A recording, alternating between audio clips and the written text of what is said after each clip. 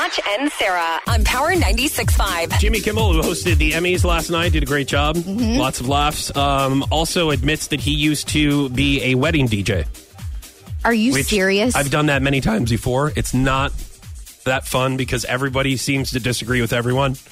And yeah, you're it's in like the middle. music you're playing. Yeah. They don't like it. The music's too loud. This side of the family says the music's too loud. This side of the family says turn it up, let's party. Oh, no. This side of the family goes, why don't you play something good? This side of the family is like, I don't care what they say. You just do whatever you want. Do what I say because I'm paying you. I feel like Jimmy is probably tough. a lot better than you were, though. He probably What's didn't that? have that hard Jimmy of a Kimmel? time. Yeah. Probably. I bet he was way better.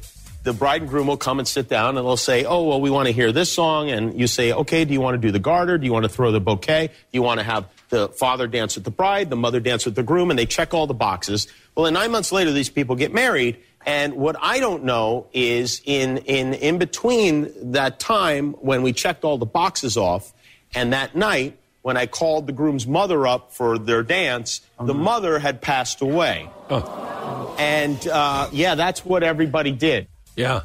Wow. Stop. Yeah, that's never happened to me whenever I've done that. Don't you think before. maybe they could have brought that to his attention? You would think, yeah. Or maybe they didn't want to talk about it.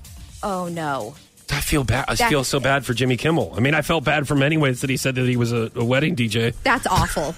I mean, seriously, that's awful. It's tough, yeah. All right, what do you got? Okay, so Kim Kardashian, her recent naked selfie featured her with painted on abs. Okay, listen, it's one thing to wear makeup and to look different than you do without makeup, okay, and basically look like a different person. It's something totally different to paint on muscles, okay? That's a little much. I mean, I really wish I would have remembered this for Jamaica. Because I totally would have walked around that resort with painted on abs. Like streaking down when you got out of the water. I would at least try to do painted on. I'm going to remember that for my next vacation where I have to get into a swimsuit.